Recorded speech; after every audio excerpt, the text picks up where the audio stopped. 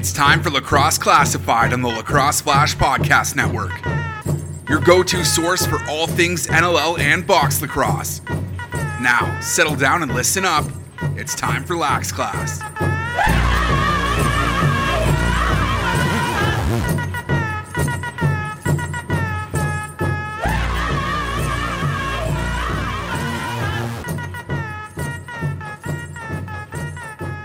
What's up, lacrosse fans? Welcome back to Lacrosse Classified. Lax Class is now in session here on the Lacrosse Flash Podcast Network. Lax Class 144 is a go. Thanks for joining us. Jake Elliott here, and I'm not going to waste any time getting my co-host in here. It is not Brad Challoner this week. It is not Evan Schemenauer this week. This guy's been on the podcast a couple of times. It took him a while to actually subscribe to the podcast and actually listen to the podcast. He's taking it a step further and actually co-hosting the podcast with me for, well, I want to say the next few weeks anyways, hopefully, as it is the owner, the president, and the general manager of the Toronto Rock, also a friend of mine, and one Jamie Dowick on the program here, co-hosting. Jamie, welcome to Lax Class. Thanks so much for doing this. This is a big treat for me. I'm really excited about it, and I'm happy that you're doing it. How's it going?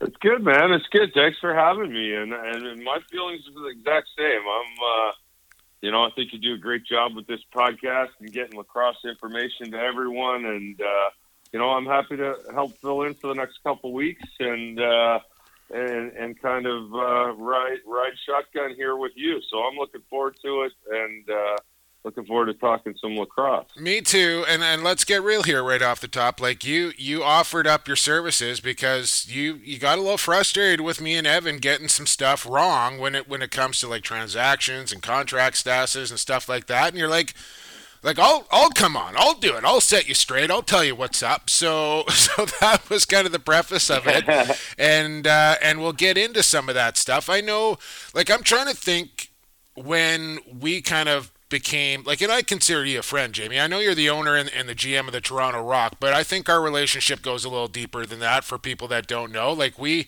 talk from time to time, and when I'm in Ontario, we hang out. When you come out this way, we get together, and we've become friends over the years. I'm trying to think, like I think Shooter introduced us, back in like 2014, something like that?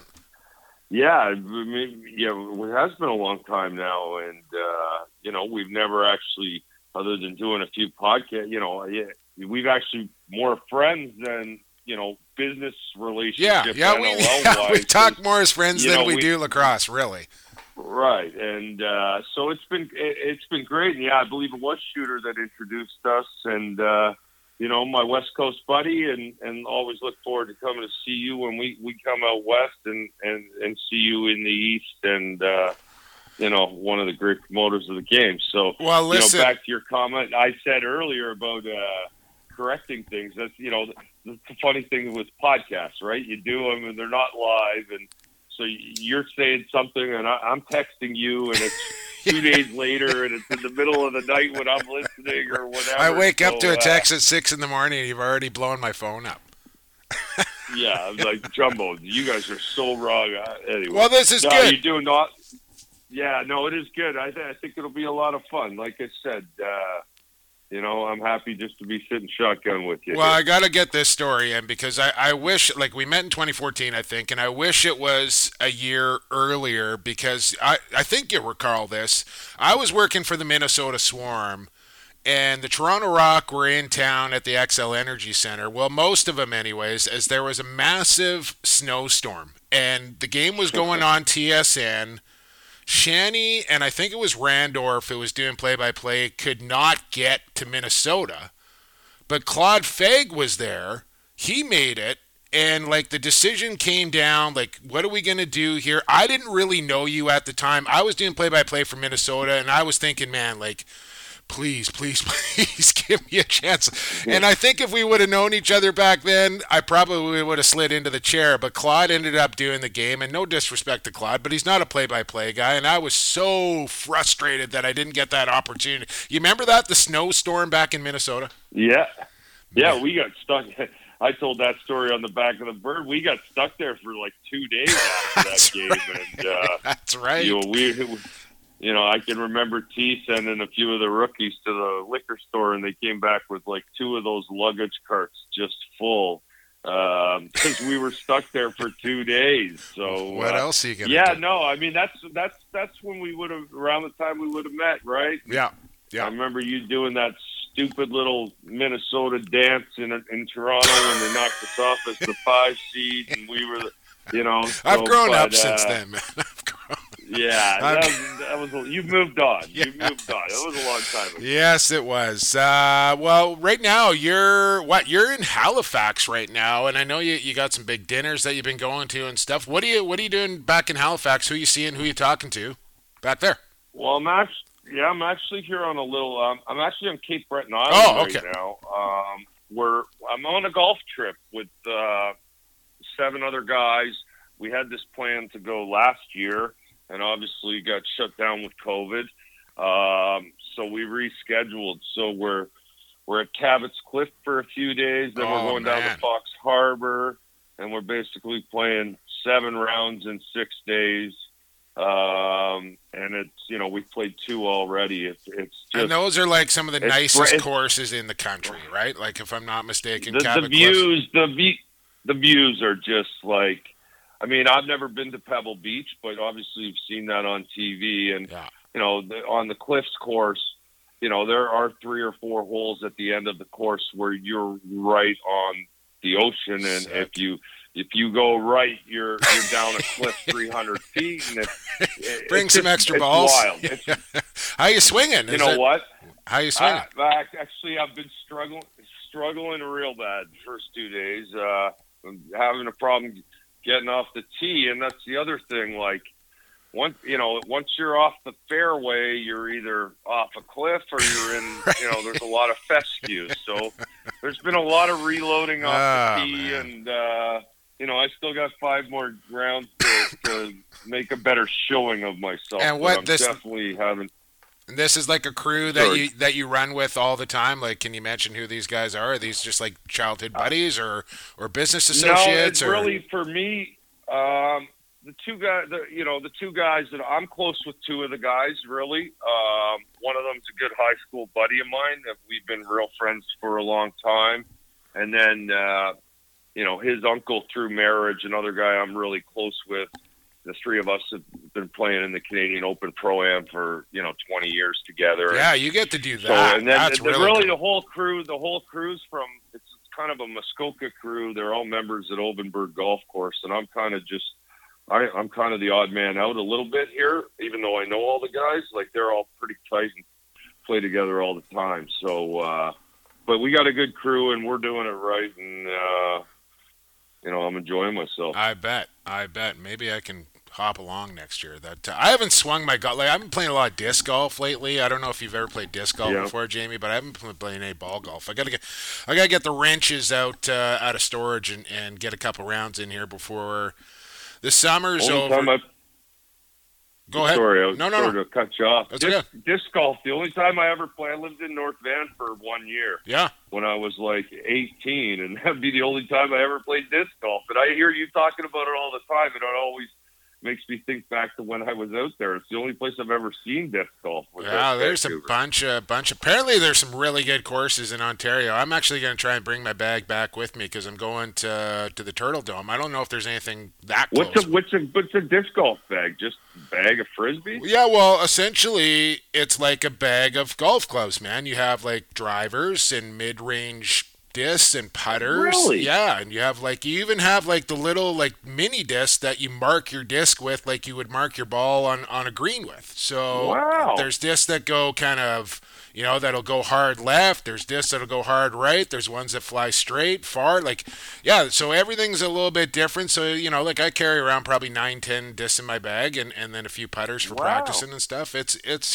legit, man. It's pretty cool. You should check it out. We'll do that. We'll do that one time. I'd love Absolutely. to do that. And the best part about it, not that that would affect you at all, but it's free. Like, you just got to buy your discs and then you're good to go. Like, there's courses in Japan and stuff where they're like on legit golf courses where you do have to pay to play, but around here, you can just walk into the park and start chucking, man. It's pretty That's neat. cool. Yeah. Cool. What else, dude? Like you're a big poker guy. I know that, and obviously you haven't been able to play in the World Series for the last couple of years, anyways. What's the plan this year? Are you going to try and make an effort if the border swings open in time? Well, yeah. I mean, camp's a factor. Like I think actually, and I got to verify this, but I believe they're playing the main event in November this year. So I'm kind of loosely planning on going. Might have something in the works. Okay. With the Toronto Rock and a new partner, and might be a good thing for me to go down there and do and represent. Gotcha. So I've been staying sharp, playing a little bit here and there, a little bit online, and a little bit. I guess really just online because of this beautiful pandemic, but. Right. I'm thinking about it. I mean, I'd like to get back. I think I played in the last one. I don't think there's been one since I last played in it. So hopefully, my facts are right about November. Hopefully, I can squeeze that in around training camp. Okay. Put the offer out there again, Jamie. You need somebody on the rail supporting you. Like, look no further, man. I'll be that guy for you.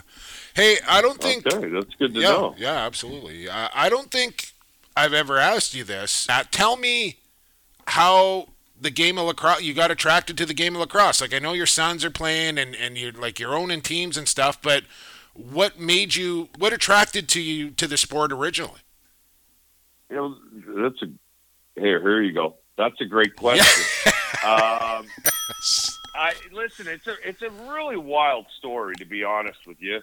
A buddy of mine in high school had season's tickets to the Rock at the Gardens, and he took me down to a few games. So, obviously anyone that ever went to one of those games, I mean, we're talking about sold-out Gardens, just a crazy atmosphere there for the first couple years. And so I went with him, and, just a casual fan, really hadn't played or, I didn't really know too much about it before then. Really enjoyed myself. My best friend's married. One of my best friends is married to Dan Dawson and Paul Dawson's sister. So around that time, Dan was playing in Arizona, and I started following the NLL pretty closely, following Dan along. My sons started playing. I mean, really, the first sport you can sign your kids up for is soccer or lacrosse. I think the youngest age, and I wasn't really a soccer guy, even though we probably did sign them up for that. But we signed them up for lacrosse, and my kids fell in love with it. So, a few years had elapsed. My kids playing, getting involved that way, following Dan along, and then one day Dan Dawson called me and just said, "Hey, I've heard the Rock are looking. The Rock is for sale, and." I know we've talked about it loosely about owning an NLL team before, and my kind of thing was I'd love to own one, but it's got to be in the city I live in. Like, I'm going to be involved. I don't want to be, live in a different market. And, the one day he called me, told me it was for sale, made the connection. Did you know Bill Waters and that group before? Like, you had that conversation? I didn't know any of them. I did know a couple people very kind of remotely, some of the smaller owners in the deal, but I dealt with Brad Waters the entire time. Yeah. The transaction point, and Brad was great to work with, and the transaction was smooth. So it was really weird how it all kind of came together, and I never thought the Toronto Rock would be available or be for sale. And the moment it came up, I really jumped on it pretty quickly. And, 12 years later, I have zero regrets, and I've never enjoyed what I do anymore in my life. So, yeah, well, you've gone on and here we are. Yeah. Built $20 million practice facility. You've purchased the Oakville Rock as well. So you're fully immersed. Like, if I'm not mistaken, I think you got a little mini rink in the backyard at your estate there, don't you? I do have a little rink in the backyard. The kids have kind of outgrown it. Yeah. It was real good when they were small for 3-on-3 games, but yeah, now they've kind of outgrown it.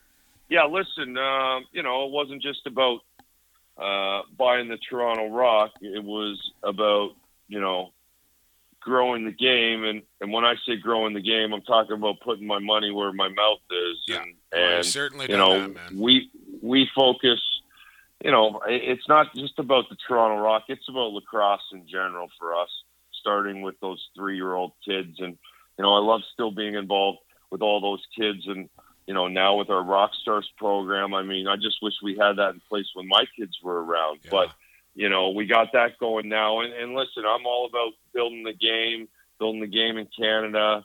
You know, we feel like we've completed the facility now with the second turf. And, you know, I really believe, like, you know, we have the best lacrosse specific facility in the world. It's there. not even and, close, man. It's not even close. Second place. Last 3 weeks to the junior stuff's been awesome. The major's been awesome. I mean, it's just been so great to, do you ever just, you know, have lacrosse going on there like almost every night. It's just been unbelievable. Totally, man. And I've been watching all of it. We're going to talk about, we should probably say what we got coming on here on the show here. We're going guest free because we're having this chat and things will be a little bit different next week. We got 3 Hall of Famers left to do, and I'm hoping you'll be on board for all 3 here, as we've saved almost the best for last year. John Grant Jr., Casey Powell, and Sean William Williams left to do here. So we'll look forward to that, but we'll go guest free here. So we'll have quick set. We're going Canadian style this week, Jay. Normally we go 4 quarters. We're going 3 periods today. So we'll have period number 1. We still got the big focus coming up, so look forward to that.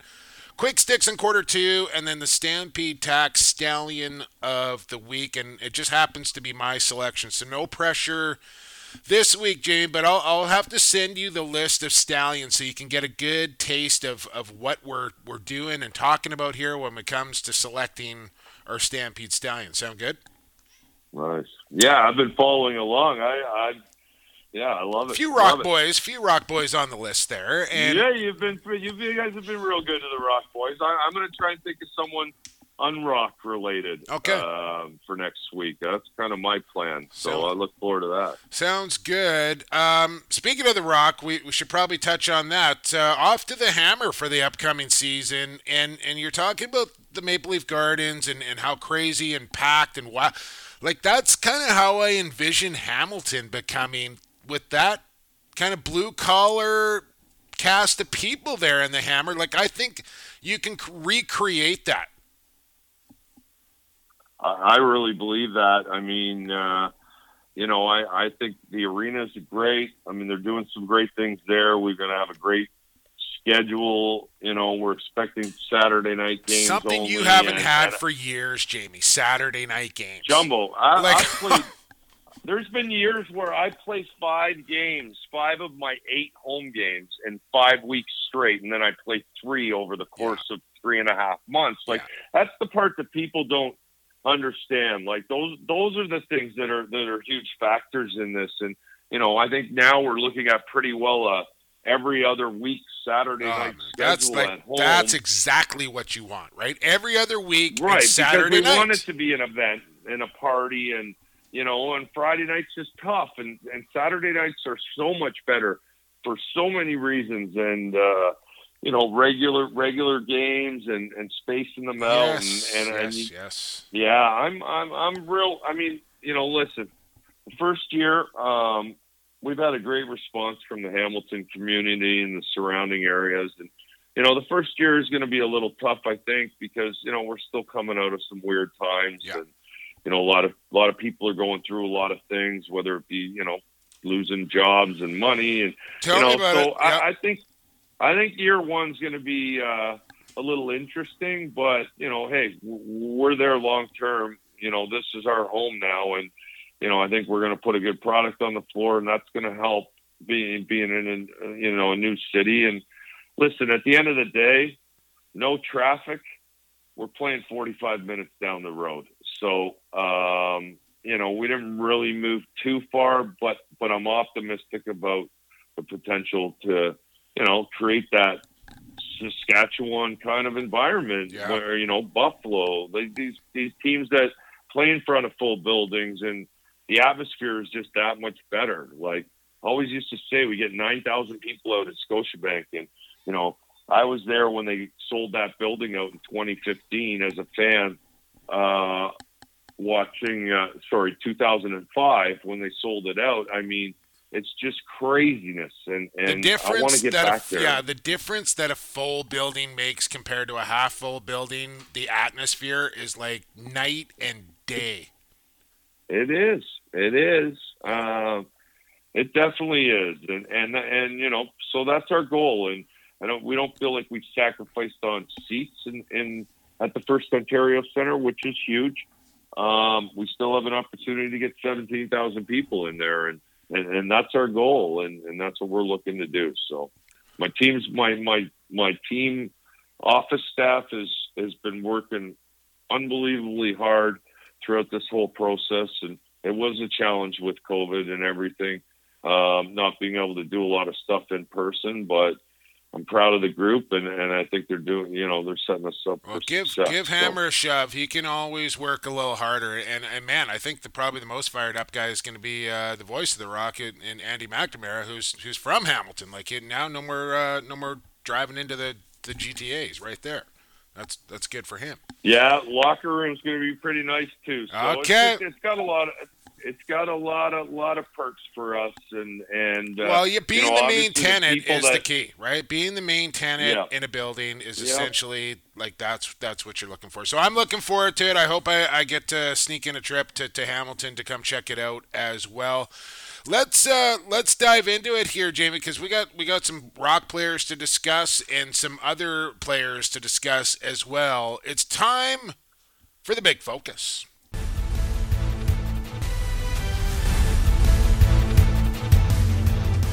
Big focus. Big focus. Focus. Other than a big focus. Focus. Big focus. The big focus. Big focus. You know what I did there, Jamie? I've never told people this, but I literally, I just went on YouTube and I put in Big Focus in YouTube, and this crazy show, it's the only thing that came up, and I more or less I just hit record, and they, every time they said Big I just clip. So that's where that comes from. If in case you're wondering. That explains it. Yeah. I do wonder all the little segment intros. Big focus. Big focus. So the big focus this week is NLL free agent. It was the big focus last week. It's the big focus this week. NLL free agency has begun, and some big names are on the move here. You've made a couple of signings as well, but I think probably the guy at the top of the list that might be the most interested, there's a couple guys, but Dan Coates, who rejected the franchise tag in Georgia, and then you had a good feeling that he wasn't going to resign there if he rejected it, even though Mike Poulin did that one year, but kind of for different reasons. Signs in Rochester for a couple of years for Dan Carey. That's a big get there for the K-Hawks. Yeah, I mean, from what I was hearing, there was a lot of teams in on Dan Coates there, and he probably had quite a few options to choose from. Tough one for Georgia. Considering that he trade was part now of that looks Williams pretty, deal, but a little lopsided now.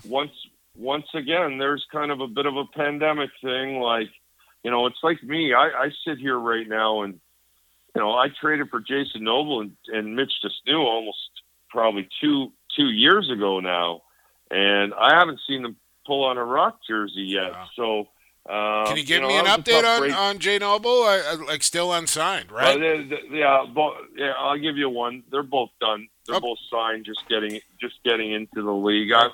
Breaking news. I'm pretty well. I'm pretty well done. Those two are both signed the contracts, and we're just submitting those. Those should come over the transaction wire in the next day or so. So nice. Dan was a big one, and I was curious. I wasn't involved talking to Dan, but I was very curious to see what he would end up doing, and I wasn't convinced he wasn't going back to Georgia. Because that happened with Pooley a few years ago. Yeah. And like I said, my source, like I kind of hear that 5 or 6 teams had some big offers on there. Well, so maybe explain this good to me. for Rochester. And speaking of getting things wrong, I had somebody ask me the other day, what would be the benefit of a player rejecting the franchise tag? And I know it's different for years played. Your age comes into the factor of it as well. Some guys can reject it. Some guys can't. I know you get max money, but there's also restrictions to it. Like it takes a guy's free agency away if you slap the tag. Can you lay out all the scenarios of why you would franchise a guy, or maybe why you wouldn't franchise a guy?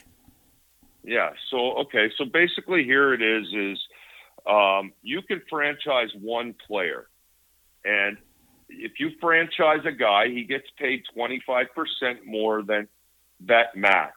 Okay. So there is a financial benefit for franchising that one player.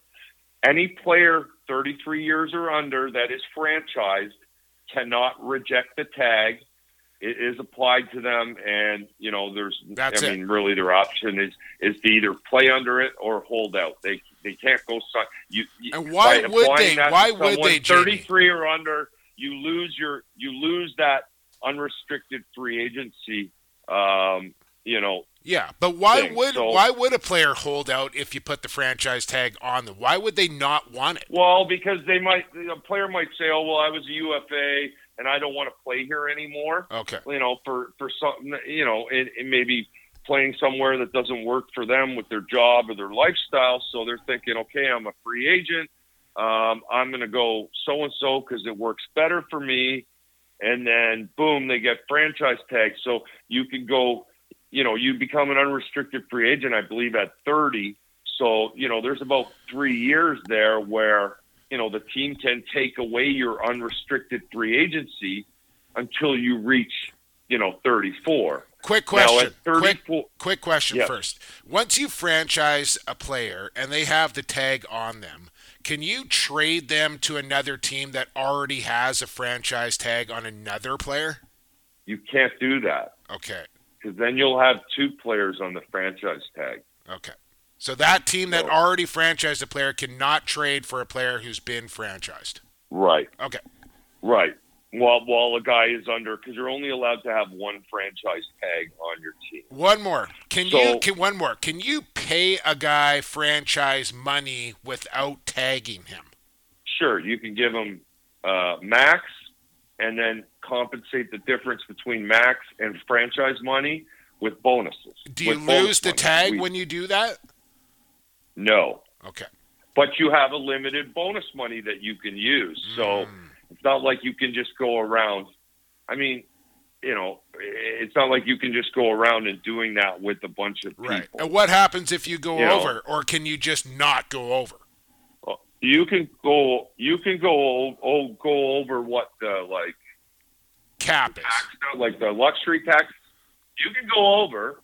It's just you only have you can go over, but you can only go max on a contract, and then you can add bonus money. Okay. And bonus money, there's a minimum you have you to have pay to tax spend. There's a maximum you can spend. If you go over, but if you go over the luxury tax, you're paying a tax back to the league on top of that. Okay, that's the question.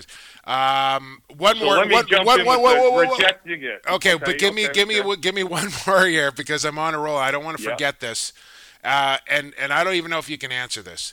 But why does the league not provide? I don't money aside, what guys are getting paid, but their contract statuses. Why is this not readily available to media and the public alike? Well, it should be. It should be, but why is it not? Yeah, sure. That's a great question. Oh, that's 2, Jay. Well, there you go again. Listen. I mean, that stuff needs. We want to become bigger and better and more mainstream, and we're getting TV media deals and gambling, that information injury reports needs to be available, and it's out there for all of us. So to me, it's not difficult to get that out there. I agree with you. It's very tough for people outside of the lacrosse world to really know, what a guy's status is, what that even means. What's an A2, what's an A3. Yeah. I mean, it is complicated. So, Yeah. Well, especially with gambling coming up, we do need to do a better job as a league getting that information, making it available. Well, good. 100%. I'm glad you're on board. And with gambling coming in, like, I think that's one of the biggest things that we need to kind of figure out, Jamie, is injury reports and guys holding back their roster until an hour before game time on who's playing, who's starting. Like, this has got to become. I've never bought into that. No, stuff, and some do, some don't. Man, I worry. I just worry about my team, man. And if you've got injury reports, this and that, and it's like, people practice at the track and they get worried that I'm watching their practice. I'm like, listen, dude, like, come watch my practice. Yeah. It's open to the public. You're welcome to come watch. Like, you don't know my team? Like, we all know everyone. The video's out there. Like, the video is absolutely. there. At the end of the day, you got to go out there and you got to be better than the other team. Yeah. So let me keep going on this. Yes. Free agency over 34. So why would a guy reject the tag? Well, it could happen for two reasons. Number one, I would say in the Dan Coates case, he didn't want to go back to Georgia, so he rejected the tag so he could listen to all of his offers. In the Mike Poulin situation, my belief there was he took a haircut so they could spend money somewhere else, right? No, he didn't take a haircut, but by them offering him the franchise tag, there was a big bump in his salary, and by him rejecting it, I believe they didn't have to apply the difference in his salary from the year before to the new deal against the luxury tax. So if he made $30,000 the year before and he rejects the tag and they end up paying him $50,000, let's say, for the current year, his number would have only counted 30 against the cap. And I believe that's the only reason why that all happened, because they could pay him. That's the only reason why that would happen. And it only lasts 1 year, right? That the franchise tag is right. 1 year only. Right. It's a 1 year thing. And well, no, that's not true. You could sign someone to a franchise tag for 3 years. Really? Absolutely. Absolutely. And some teams do that. They'll sign a guy to the franchise tag for 2 or 3 years. Sean Evans, I think, over the last couple of years, Ryan Benesh might have been on one between Colorado and some of his teams and on a couple year deals. So, it's all about, the biggest thing is with it is not only you can pay the guy a little more that way, but, you take away his right to go to another market. Yeah. You control him. Essentially. Yeah. Yeah. So you take away what they've earned, and that's why you can only do it to one guy. And the idea, I think, behind that long before I came around was, a lot of guys do as they get older want to go back to what's more convenient for them, whether it's Toronto or Vancouver or they're from the States or whatever it might be. And, just saying like, listen, I can't lose my best player, my franchise player, after only maybe 5 or 6 years type deal. So does that ever get contentious with guys, like when they don't want the franchise tag, but you're almost like backed into a corner, like, dude, I have to do this because otherwise I know I'm going to lose. Does it ever get like a little awkward between? Yeah. I'm sure it does. I haven't really experienced that in Toronto. I don't even know, to be honest with you, if I've used the franchise tag once in my 12 years here. Because of my situation, obviously, with a lot of local players. So, they're not looking to really leave once they're getting older. They're looking to come here when they go older. But, yeah, I'm sure it does, absolutely, because, there'll be certain players that, make more than the franchise money, whether it be through, just max and bonus and whatever. And all the rest of it, So they're really know that at the end of the day they're going to get the money anyways, but they're taking away their freedom. And if a guy's looking forward to that and obviously wants to leave, then they're not going to be too happy about that, even though they're getting compensated well, because they were getting compensated well anyways. So, Yeah. I definitely think it could do a little bit, but it's is part what of the it game, is. right? I mean, like, and I think it is. Dan And Richardson. you're getting paid 25% more than maximum. So, Yeah. it's we have to do this to protect teams that are maybe in less desirable markets for players. Sure. Competitive balance is hugely well, important. at the end of the day, So, it's an investment for you. You want to protect your investment, right? Like, you guys are Yeah. putting a lot of money on Yeah. the line here, and you want to have some control. I think Dan said it best to Steve Ewan in an article in the Province that I read that, you can't be mad in free agency when a player who has earned the right to become an unrestricted free agent decides to go somewhere else, because it's a two-way street, right? Like, he has attracted a lot of unrestricted free agents away from other teams to come to Vancouver, and he just so happened to lose his captain and probably his best defender in Matt Beers to a loaded Saskatchewan Rush team.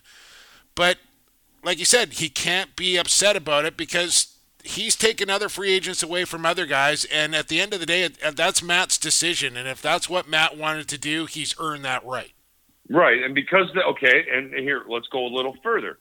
Because they have Mitch Jones on the franchise tag, they could not tag Matt Beers. Right. And Matt Beers is 31, so if they had tagged him, he could not have left. So they had a choice between Jones and Beers, essentially. Well, if they just signed Jones, which I think they did in the last couple months, Yep. He could have waited to August 1st, Right. listened to his options, and then made a decision. So, yes, I mean, I guess they maybe they couldn't get a contract done with Mitch without putting the franchise tag on him. I don't know that information. Either do but, I. I mean, essentially, I guess they did choose him over Beers, or maybe they thought Beers wasn't going anywhere, or, who knows. But that's the whole one thing, and their tag had been used, so they had to just roll the dice on Beers and hope they could get him back, assuming they wanted him back. Yeah, and that's a tough one, no doubt about it. But they get Dinsdale coming back the other way, and I know Marty quite well, and I think he's going to be a great fit there in Vancouver. And let's not forget the likes of Garrett McIntosh and Brett Midsky coming into that Vancouver lineup. So and Reed Bowering, that guy, I was watching him at the WLA Future Stars. I don't know if you checked any of that out, Jamie, but holy cow, this kid is going to be an absolute superstar. Yeah. I'm telling you right now. So they'll be okay. You got a couple of guys, Danny Dawson done. You got Nicky Rose done. What about one Adam Jones, who seems to be a bit of a mystery? Any update on him? Yeah, I mean, a lot of communication between me and Adam. Adam's just figuring out what his plan is, and if he continues going down the road that he's been going down, I can tell you it's going to be in Toronto. That's not the issue here. Okay. We're just, to me, until we're on the same page, and I know he's coming back, and there was no point in us signing a contract. So, I'm hopeful that Adam will be back this year. Like I said, not going to be somewhere else. It's going to be in Toronto. So, we're just waiting on him to, fully give us his commitment. So I'm hopeful that'll happen. Okay. And that's all part of the process too, right? It's a little posturing, it's a little back and forth. It's like, I'm going to make you wait. Yeah, you people, make me wait. Totally. Yeah. And the expansion back, so the expansion thing, not to get sidetracked. No, it's fine. That's what it's all about. There's so much more to all of this than people know, back to the information and whatever. And there's a lot to it. Guys are exposed because they're free agents, and if they're a free agent, trying to predict the expansion draft was virtually impossible for an outsider looking in. Right. So let's take Billy Hofstrasser, for example. I don't protect Billy Hofstrasser. Billy Hofstrasser, a very important part to our team, wears a letter on our team, been with me for probably 10 years now. Love him. One of my favorites, and I think a great player. But we don't protect him in that because he's an unrestricted free agent. So if Dallas drafts him in that, he could just say no thanks. Only way that Well, the only way that they can keep him there guaranteed is to draft him, franchise him, and franchise tag him. Yeah. And they're not going to do that with a guy like Billy. You know, they might have done that with a guy like Corbeil. Right. But, you know, they weren't going to do it with a guy like Billy. So, you know, there's a lot that goes into that. And it's just like these contracts. Like, you know, like, why was it Rosie or Dawson? You know, Dawson's not protected in the expansion draft because he's over 34 and he can reject the franchise tag. So I don't have to protect him. Yeah. Because so if Dallas these are took things him, he would reject his franchise tag, and then I would just sign him as a free agent. So these are the things that need to become public knowledge, Jamie. Like, so people understand. They do, and that's why I wanted to kind of join you here. And when you go through like free agency and stuff, like, you know, I didn't get a couple contracts. I got a couple guys signed, you know, before the just after free agency, and I just haven't got those contracts in, and I was trying to get them done before August 1st, but, you know, and some guys had signed and this and that, and people are saying, oh my God, I can't believe these guys are available. Like, they're not. You know, listen, I can only speak for myself. Yeah. I'm well aware of what's going on in Toronto and what everyone's status is and who's available and who's not available. And, you know, if I'm worried about a guy, I'm going to do something about it. You know, Rosie not signing, I didn't get Rosie's done because I was waiting on someone else's contract to see what I was going to do. You know, they all affect one another, right? So, you know, I knew Rosie wasn't going anywhere. So if he technically wasn't signed on August 1st, you know, like, I'm not worried I'm losing Rosie to another team. So those kind of things, there's a lot of that in our league that, you know, we all know and everyone in the loop knows, but, you know, we need to deliver that better to the general population and the general public so that, you know, they understand it better and aren't asking all these questions and being confused about what's going on. Yeah, and then idiots like me give them the wrong answer. Hey, listen, man, that was a monster first period right there. We almost just went 45 minutes. So let's take a quick break here. You get a little sip of water, keep the whistle wet, and we'll go to period number 2 and get into some quick sticks next. Sound good? Sounds good to me. All right, let's take a quick break. We're back on EP 144, Lacrosse Flash Podcast Network, right after this. Associated Labels and Packaging, a fun family company that offers premium quality labels and packaging with unparalleled service. With 40 years of experience, an extensive product catalog, and an ever-growing fleet of equipment, Associated Labels and Packaging is the perfect fit to take your labels and packaging to the next level.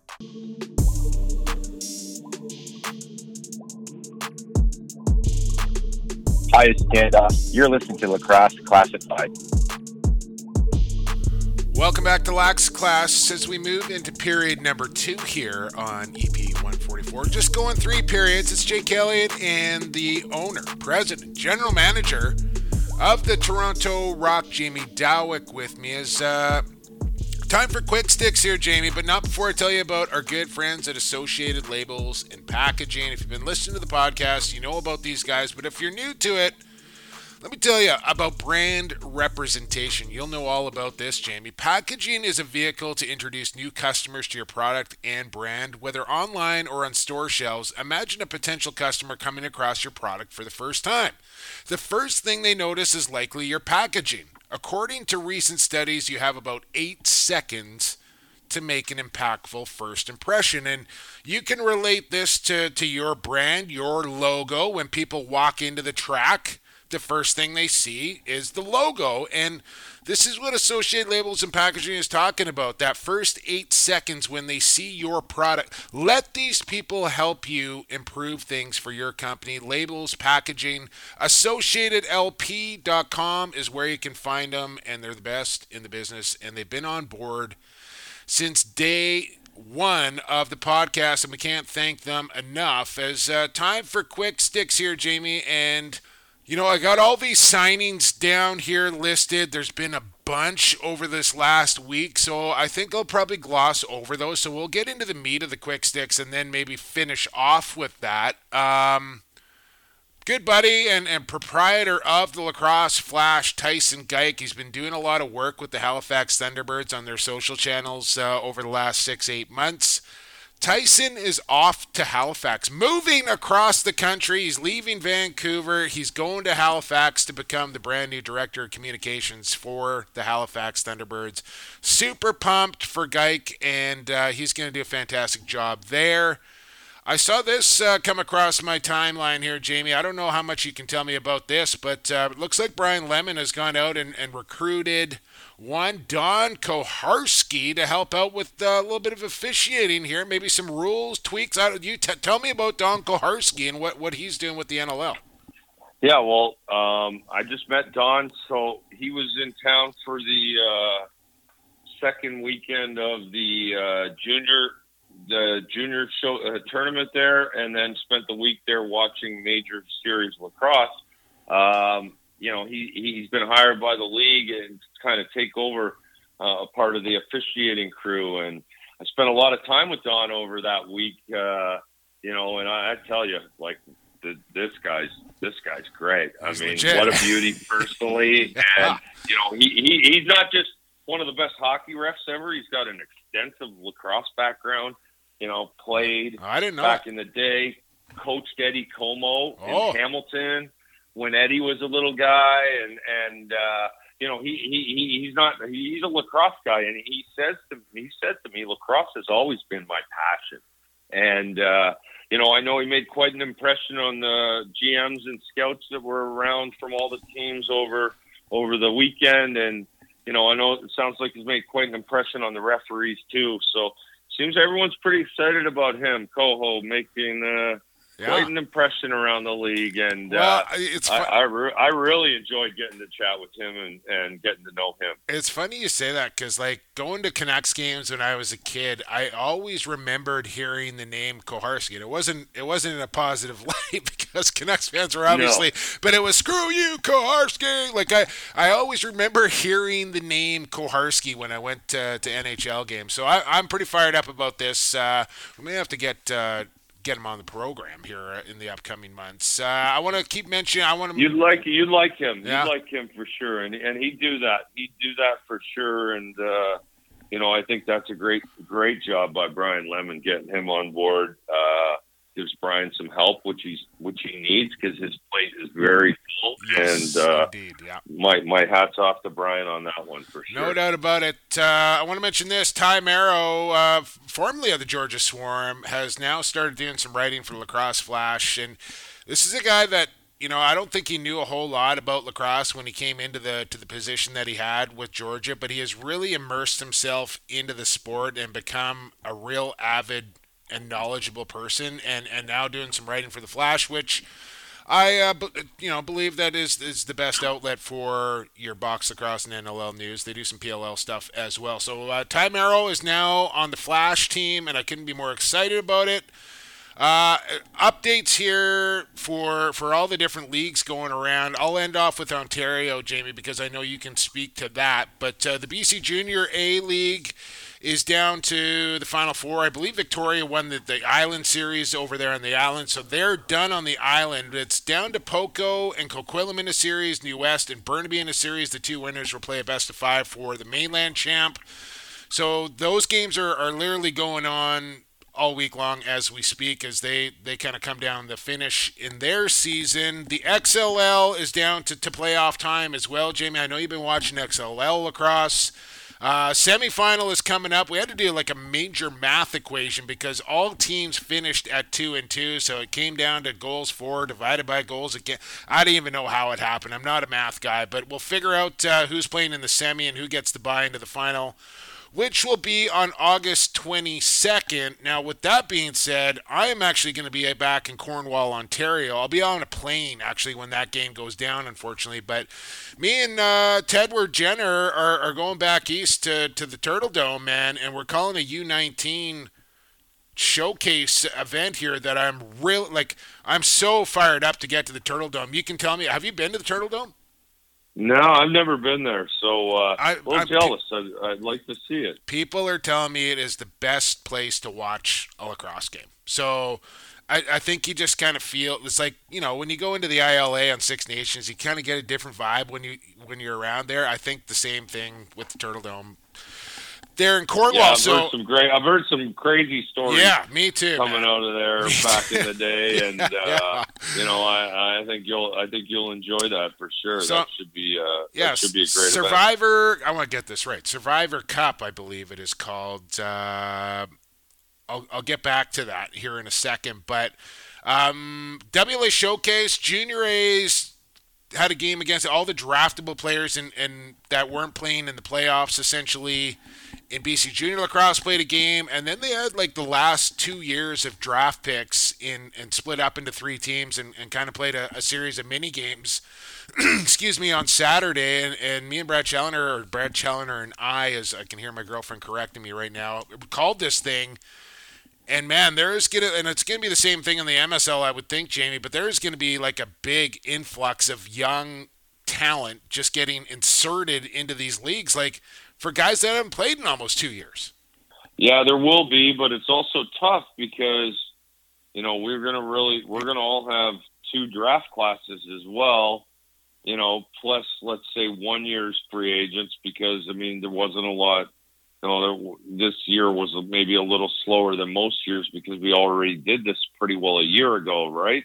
Yeah. Without playing. So, it's going to be interesting. Like, every team's in a different situation. I didn't have a lot of draft picks last year, so it doesn't really affect me that way. But, there'll be teams bringing in tons of guys that, are fighting for maybe 1 or 2 spots or pushing maybe some vets out of the league, Well, that's if man. they show well and they come in at a tough decisions, on a rookie contract and way younger and all this. So the training camps this year and final rosters, for most teams should be rather interesting. Yeah, it is going to be interesting. Tell me about Oakville. You got out of the gate 2-0, if I'm not mistaken. You got another game coming up Wednesday, I think, against another 2-0 team, if I'm not mistaken. We dropped. Yeah, we're 2-1. Okay. We dropped our game last week. We did get out to 2-0. Dropped our game last week to Coburg. On a terrible goal. I'll give Rosie a shout out because there was a good. The foot was clearly on the other side of the crease line and clearly in. So, but hey, listen, that league's not about wins and losses. Listen, we play every game to win, but that was about us getting back, getting the league back, getting 8 games in. What's Owen Sound been like? What's the Bug Juicers? Well, they've been a lot good. of Orangeville, right? A lot of Orangeville. They're the same Brampton team, really, minus. They're missing Teat and Peterson and some hardcore Brampton guys that just weren't. Yeah, like they're top. They're tough. A couple of their top players are out, but it's been interesting because the idea behind this was a lot of my rock guys that are on the Oakville Rock aren't playing, like Challen and Cree and Robbie, and I'm just they're playing Rock Elite Pro. They don't need to be playing major 8 games that mean really nothing. Yeah. The whole point behind this was, back to what I said about the NLL, we got 2 years of protected players, 2 years of draft picks. When we start next year, you got to get down to a roster of 25, and I currently have 50 guys on my roster, plus another draft coming up. So we needed an opportunity to see kids, and that's the approach we've taken with Oakville. And we're real young. A lot of our draft, we have Ryan Smith's been playing for us. Obviously, he was a 2nd overall pick last year and is already a stud in the major series league, whether he's playing with NLL guys or playing against the young guys. Guys like Ryan Lanchbury, who's going to be a, top 5 pick in the NLL draft this year. We protected a couple of years ago, players like that. So, the teams like Brooklyn that have pretty well had 3 years of like millions of draft picks, all those guys are playing. So there's trading Lyle Thompson will do that for you. Yeah. Yeah. So, while they've only using guys that are in their first 3 years, let's say, Yeah. and then sprinkling in a Corbeil here and there, and but they got a pretty good talent of young players. And so what, you guys are about halfway through right now? You still got another 4 games to go. Is there going to be playoffs or anything, or is it just 8 games and we're done? 3 deep. 3 deep. We play 2 this week. I think we play Wednesday and Thursday night this week, so that'll be 5 games. And then it was 5 weeks, 8 games over 5 weeks. And you're using a lot of NLL rules too, right? The track. NLL rules pretty well, most of them, kind of what the juniors did, and good. It's been fast, man. I mean, it's been really good to watch. I don't know if you probably caught a few of the games, but do you ever just sit up in your office and just sit back from the big chair there and just soak it all in, like by yourself? Like, look at this, like looking out over the track and just seeing full stands and players, and like that must be awesome. It is, and it was real special, that first Junior A weekend because, everyone's been affected by this pandemic. But as far as business goes, we were getting ready for a game against the Bandits, and basically since then, a few short periods of time where we could do a little groups outside or whatever, but it had been like 16, 17 months since we've done anything in that building. I was worried I forgot. To see that first junior weekend was just, and really since then, it's been 3 weeks of chaos and, following all the regulations. You go from nothing to just overload. Like, oh, dude, you have no idea. Like, I'm not complaining. No, but, no. I mean, and I want to talk about the the only juniors place that can really do these things right now. Because we're not dealing with towns. Like, I just have to follow, being a private facility, I need to follow the government's rules, and that's really it. Whereas, to play these games other places, whether there's ice in there or you got to deal with the towns stuff, and right?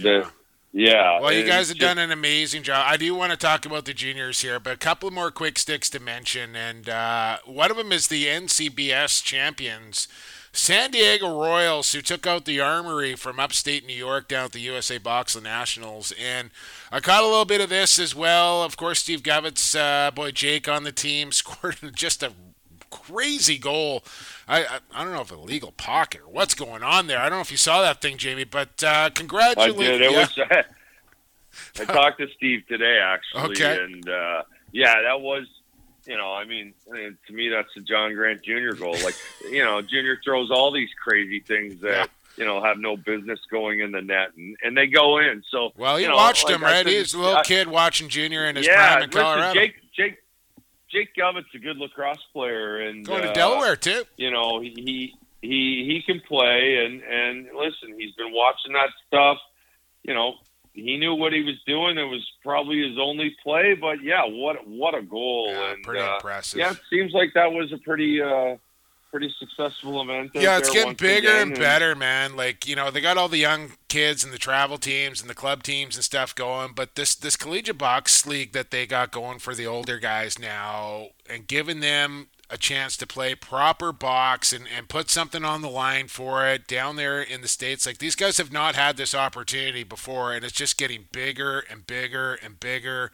And I love to see it, man. Yeah. Tyson and Chuck were down there doing the content for Matty Brown and Santos and all those guys. So kudos to the entire USA Box organization for pulling off just a fantastic weekend.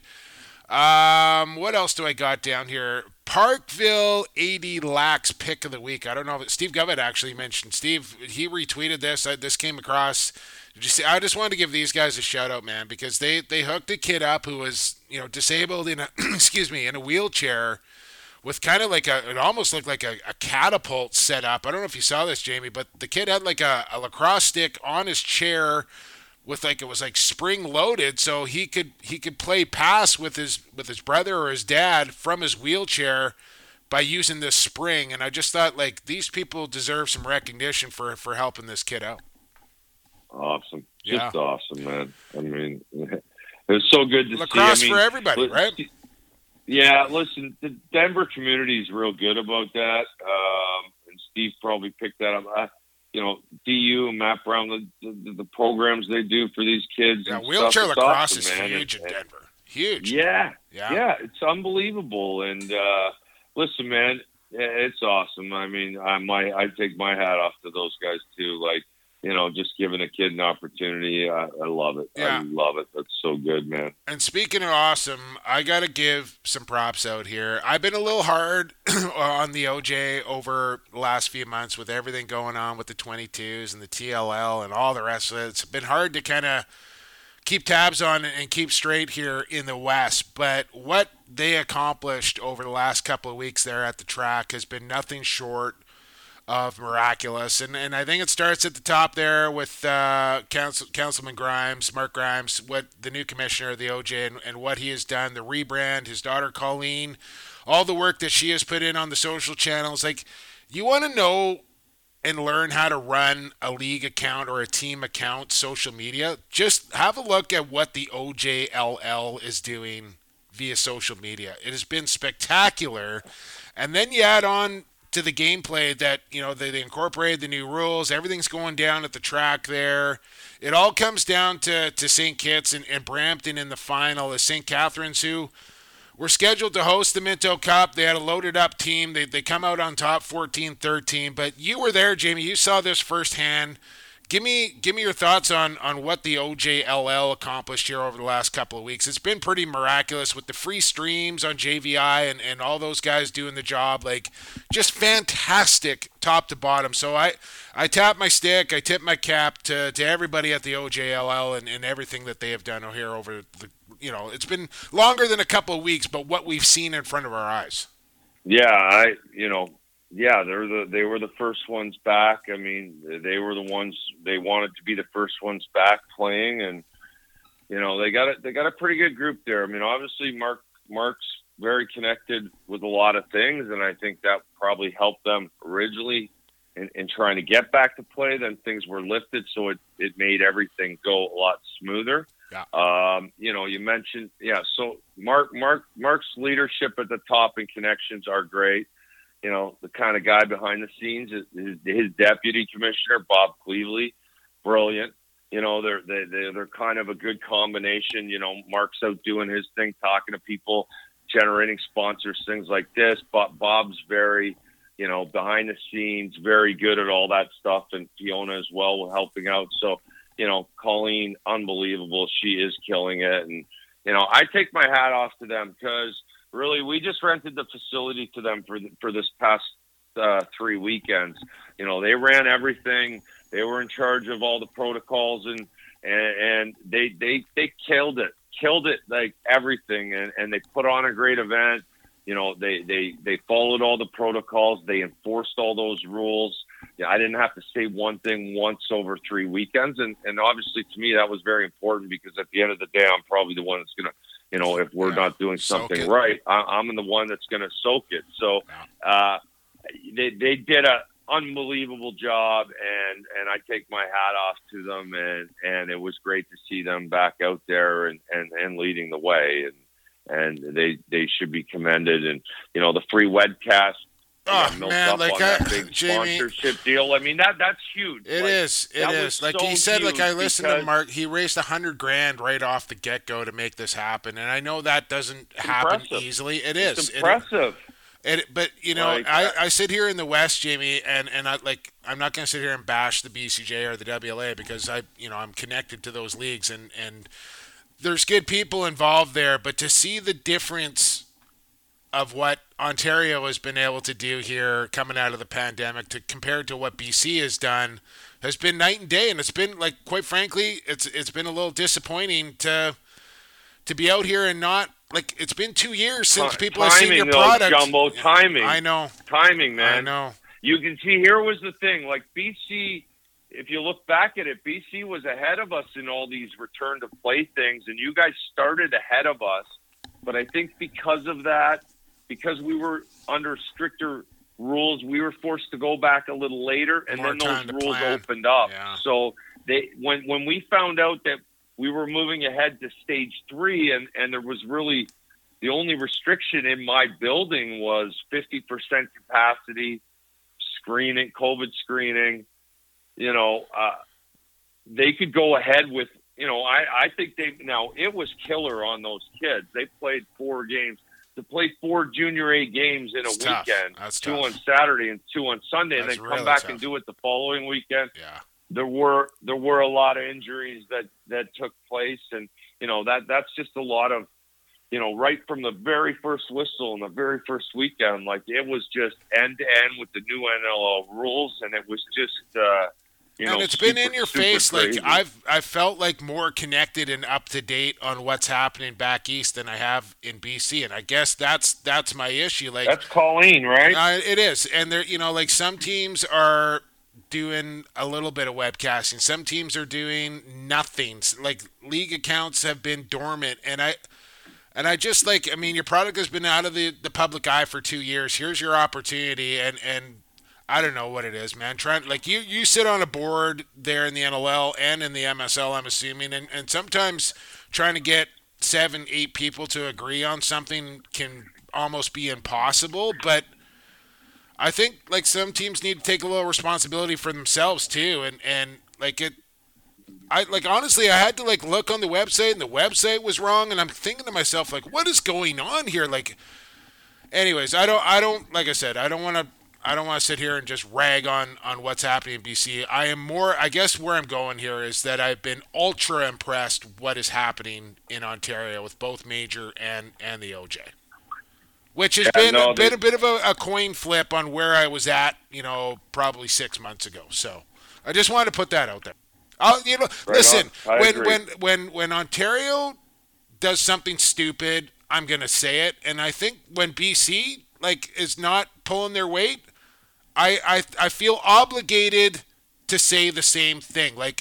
That's my journalistic integrity on the line right there as well too, Jamie. If I just sit here and just honk the BC horn the whole time, then people aren't going to take me serious. So yeah, I've been a little critical. You do a good job with that, and I understand you got ties to those leagues out there more than the ones out here. But yeah, I agree with you. I mean, listen, it's all our responsibilities to do good things, and good things will be said. And if you're not doing good things, then sometimes a little tough love is in order, right? Yeah. Sometimes you just need to say it, and whether you like hearing it or not, sometimes things need to be said.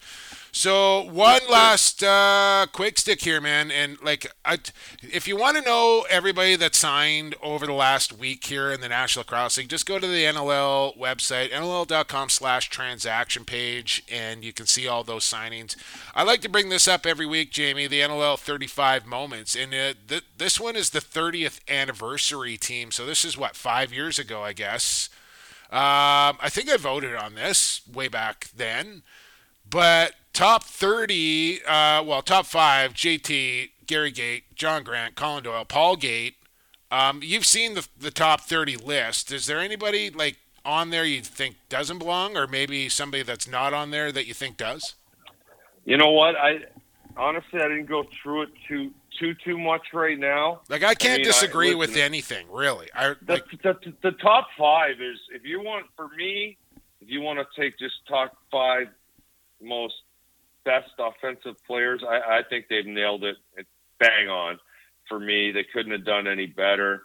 If you want to talk about 3 forwards and 2 defenders and a goalie, as the top lineup, then you could go that way. But yeah, I mean, listen, they got a bunch of great players on there. Give me so you got your top. So give me your top 2 defenders and your top goaltender. Okay, well, if you're gonna go, listen, if I'm gonna go top 2 defenders, I'm probably gonna go. Well, my goalie's Bob Watson. Okay. My backup will be Chugger. Okay. And I mean, listen, I think if you're going to put a couple defenders in there, put a tranny guy in there as well. 2 defenders and a transition. Well, I was going to give you Veltman and Brody. Yeah. But, there's 2 guys. Veltman for sure. The guy's got 17 championships or something like. Yeah, crazy. What he did, and listen, if you want to put one transition player in there, but what Brody's done in this league over the years. Got to get a championship. Brody's got to get a ring. No, I'm hopefully. I'm not taking anything. I get it. I'm not taking anything away from his career. He's the GOAT, but he's getting old. He deserves a ring. Is what I should say. he does deserve a ring, and I plan on getting the next couple, so he's going to have to play a few more than a couple years. But you're right. You love to. I would love to see Brody get one. He's won Yeah. everywhere else. Yeah. It just shows you how tough it is to win in the NLL. No that doubt. he hasn't won here. I mean, he's been close, and he's been a great player his entire career. But it's a team game, and sometimes in those team sports, Dan Marino never won a championship either. Yeah, so, it's true. It's true. I don't think that tarnishes legacies for me in team sports. Like, I always used to argue like you before look at Elway Barkley, won Karl his Super Malone, Bowls that it didn't matter. He was great regardless. But it is a nice bonus, that's for sure. If I can put my 2 cents in, I think I go Matt Vince in goal. Just championships, all the rest of it, goaltenders of the year. I think I go Vino. Probably because he's a little closer to my vintage than yours. Veltman's definitely in there. Pat Coyle, I think, was a nasty piece of business. Like, nobody liked playing lacrosse when Pat Coyle was out on the turf, so I think he makes my list as well. Man, that was another monster beer. I hope you're coming back, because I'm keeping you long here, Jamie, but Quick Sticks is now over. We got one more period to go, and it's our Stampede Stallion of the Week. We'll look forward to it on the other side here of EP 144 on the Lacrosse Flash Podcast Network.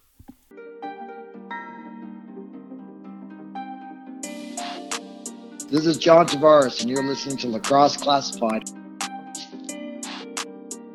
Welcome back to Lax Classes. We're in the third period here, and because we're only going 3/4, I got to mention Stampede Tack a couple of times here. Wherever your summer adventures may take you, be sure to include Stampede Tack out there in Cloverdale. They have you covered with a great selection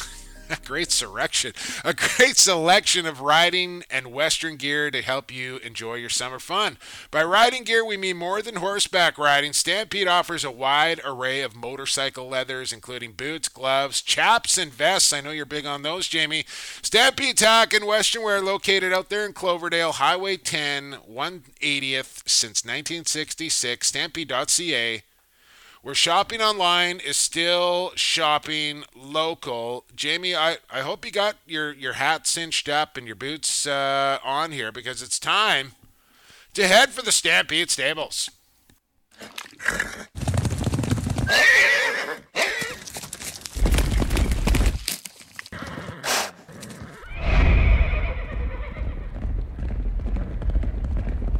Can you give me your best horse impersonation there? Like, Evan wouldn't. I don't know if No, you're I not want to gonna- do that. Evan wouldn't do it either. I honestly don't know why I do it. I feel like I'm obligated now. We have reached the Stampede Stables here. It is my selection this week. We talked off about the top. It's your pick next week, so you got 7 days to come up with it here. But I am going with, and fittingly so, with St. Catharines just winning the OJ Championship, the Iroquois Cup. One, Joel McCready, champion with the Rochester Nighthawks, teammate of the year, and another one of these guys that just works his bag off every single shift he's out there. Never heard a guy say a bad word about one Joel McCready. What do you know about Joel, and tell me your experience with him? Well, that's a great pick, because like, I do listen to your podcast, and to me that's defines what the Stampede Stallion is. I mean, I met Joel when he was playing. When I think he came in the league right around when I bought the team, playing in Rochester. He was always tough, man. He played tough. He could score big goals. Wasn't scared to drop the mitts, and just a character guy. And I met him once or twice through Patty McCready. Yeah. And I've always admired him. I mean, if he was a guy that didn't want to go back out to Vancouver because he lived out there, he would have been a guy I would have always been interested in signing. I just feel like he's a good fit on any team, and you need guys like that, and character guy. And I agree with you. I've heard nothing but good things about him. Always a smile on his face, firefighter, and just the best family man you can imagine. Like he's just One of the good ones, man. And like, the numbers are there. 130 games so far. Like, there was a time where Joel was living in Vancouver and still playing in Rochester. And I know you've made that trip. And he was doing it on the weekly, going from Vancouver to Rochester. Like, my God, that would wear you down. You can't do that. I mean, you just can't. Your body, you know, like we fly 6 times. I don't play, and we do that flight, and I'm just Toronto from Vancouver, and I'm done. Yeah, so yeah. It's you know, it's a and that's there's lots of guys that do weird stuff like that in our league, and that's the commitment of these players and their love for the game and their wanting to play. So, you know, he did it, and I guess he got the opportunity to go home and took it. But you know, he's Johnny been Powell a guy did. that I've Remember enjoyed. that? Yeah. Wow. So 136 goals, 118 points, 118 assists, 254 points to go along with 241 penalty minutes, which I love to see. Started his career out the back end and has worked him way into an offensive role. A high watermark in 2014 with 30 Gs, 29 following up the next year. Kind of tailed off, had a bit of an injury issue. The year before, last year, I want to say it seems so hard to remember, but regardless, like you said, I think Joel McCready personifies what a Stampede Stallion is. So welcome to the stable, one Joel McCready. And of course, the Stallion of the Week brought to you by Stampede Tack and Western Wear, long known for being Canada's best variety of Western and cowboy boots. But did you also know they carry a great selection of Blundstone and red? Have you ever worn a pair of Blundstones, Jamie? I haven't. Oh man, you got to get a pair of these things. They are the best. Like the more you wear them, the more comfortable they get, and the better they look, sort of thing. You got to check these things out. Go to stampede.ca, where it's still shopping local, and check out Blundstones. And if you buy a pair, just like drop Lax Class or Jumbo, and you might get a little discount there. Not that you need it, but you might. Head into any town or around the country, start staring at people's feet. You bet within no time you'll see a couple of Blundstones there. So very popular, very good boot. I own a pair. I love them. I think you will as well. So check them out, and we thank Stampede Tack and Western Wear for their continued support. Before we let you go here, I want to let you know you can follow the show at Lax Class or Lacrosse Classified on Instagram. We've got a Facebook page and email as well, lacrosseclassified@gmail.com. Follow Jamie Dowick on Twitter if you don't. I'm sure you are already, but it's just Jay Dowick, right? Yeah, pretty verified, boring, pretty basic. Verified, yes, sir. Super jealous. I'm at PXP for sports. If you want to give me a follow, I would appreciate that as well. Subscribe to the podcast wherever you're listening right now. Hit that subscribe button. Throw down a review if you have a couple of extra minutes too. Jamie, man, I think we shared a lot of great information in that episode, off the top especially. I really appreciate you doing this, and I hope you come back next week, man. We're going to get you a chance to talk to a couple of Hall of Famers along the way as well. Yeah, I'm in. Yeah, you got me till you need me, Jumbo. I love helping you out. I'm looking forward to that. The 3, it's kind of neat. Those 3 are left, and I might be a part of this because, I know Willie pretty well. Junior a little bit, Casey not as much, but 3 incredible players. I'm excited, man. That's how you get to know these guys. That's how you get to know these guys, having the conversations, right? But they've all they're all grinding this. Like, this is like for people that don't know, this is like the crazy season for guys on the road doing camps and getting it in while they can, while there's no lacrosse going on for them. So it's a super busy time for them. So we're hoping in the next couple of weeks we'll be able to run these guys down and have a chat. Calls to the Hall coming back. Awesome. All right, man. I think we are done on EP 144. Thanks again to Stampede Tack, the Vancouver Warriors, of course, the Associated Labels and Packaging. Not really the Associated Labels and Packaging, just Associated Labels and Packaging for sponsoring the podcast. Support our sponsors. That's how you keep this podcast going. Thanks to you, the listener, for checking us out each and every week. We'll be back next week, every week, right here on the home of Lax Class Lacrosse Flash Podcast Network. For Jamie Dowick, I've been Jake Elliott, and for the fastest game on 2 feet, and for the creator, stay safe, stay healthy, and stay classified.